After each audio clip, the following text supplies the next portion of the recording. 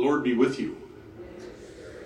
A reading from the Holy Gospel according to John. Jesus said to his disciples, "This is my commandment, love one another as I love you. No one has greater love than this, to lay down one's life for one's friends. You are my friends if you do what I command you. I no longer call you slaves, because a slave does not know what his master is doing. I have called you friends, because I have told you everything I have heard from my Father.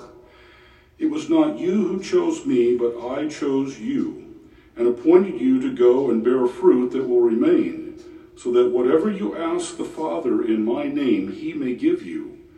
This I command you, love one another." The Gospel of the Lord.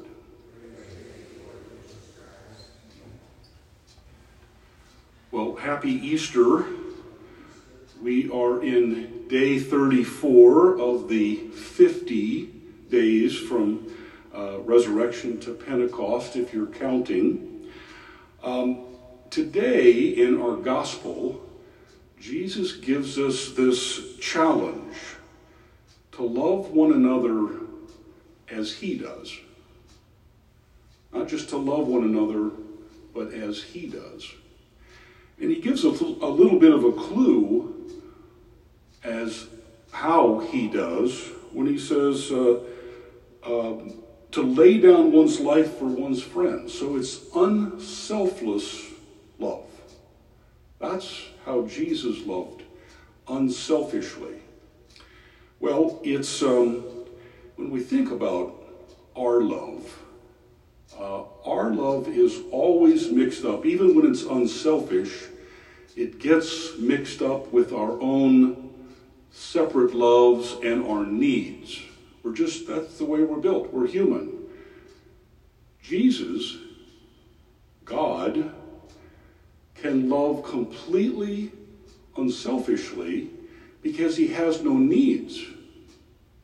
It doesn't get mixed up. He can love us completely unselfishly. It's interesting, the concept of God's love being both merciful and of justice happening at the same exact time.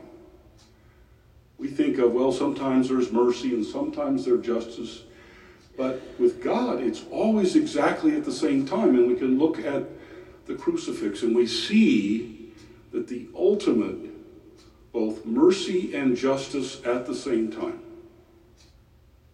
Now, this confusion that we get into on the road of life, of us loving each other but getting tangled up with our own needs and love, I ran across a quote from C.S. Lewis that I really liked, and he said, "And though there seem to be, and indeed are, 1,000 roads by which a man could walk through the world, there is not a single one which does not lead sooner or later either to the beatific or the miserific vision."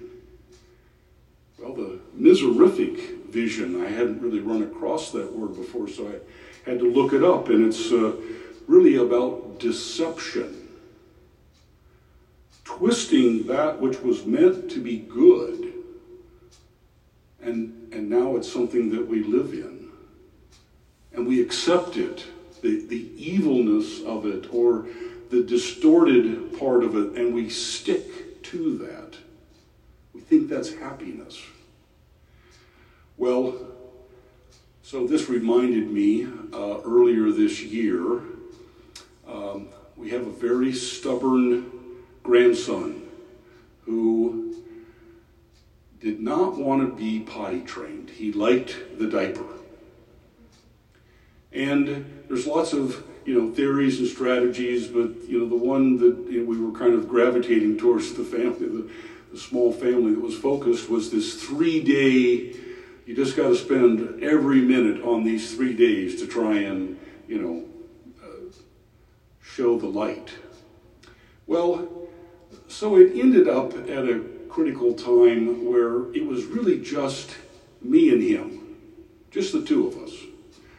And there's a lot of pleading. Really, at this juncture, it was kind of a straight 4-hour engagement that I had with my grandson. And it was really interesting. At one point, I think he realized, this isn't going to go the way I want it to. And he became there was less protesting, and he really was pleading with me. He said, but I just don't want to. And he said it with such compassion that I realized he had built up a world where his happiness, this was a pivotal point of his life. He thought happiness was in this dirty diaper and somebody else taking care of him. And he thought anything outside of that would not be happiness. And he was really trapped. And he was worried because he could start to see that we were going to try to change this world of his. And I think this is really a good representation if we think about the struggles that we see with the rest of the world that looks at our Catholic faith and what we believe about life and what we believe about family. And it really is a challenge because people are in the world where they think the only happiness is what they know, and they don't realize the happiness that we're really trying to talk about. And we have to look at, but where does that come from? This isn't something that we made up, and this takes us back to what we're reading today in the book of Acts. So it wasn't man trying to come up with these rules on how we would be happy. It became what we know today as the magisterium, the councils that the church goes through. So we see the very first one, and luckily for us, the Holy Spirit knew we needed to capture this in the book of Acts so we wouldn't forget about it. Because the Holy Spirit is at the root of this.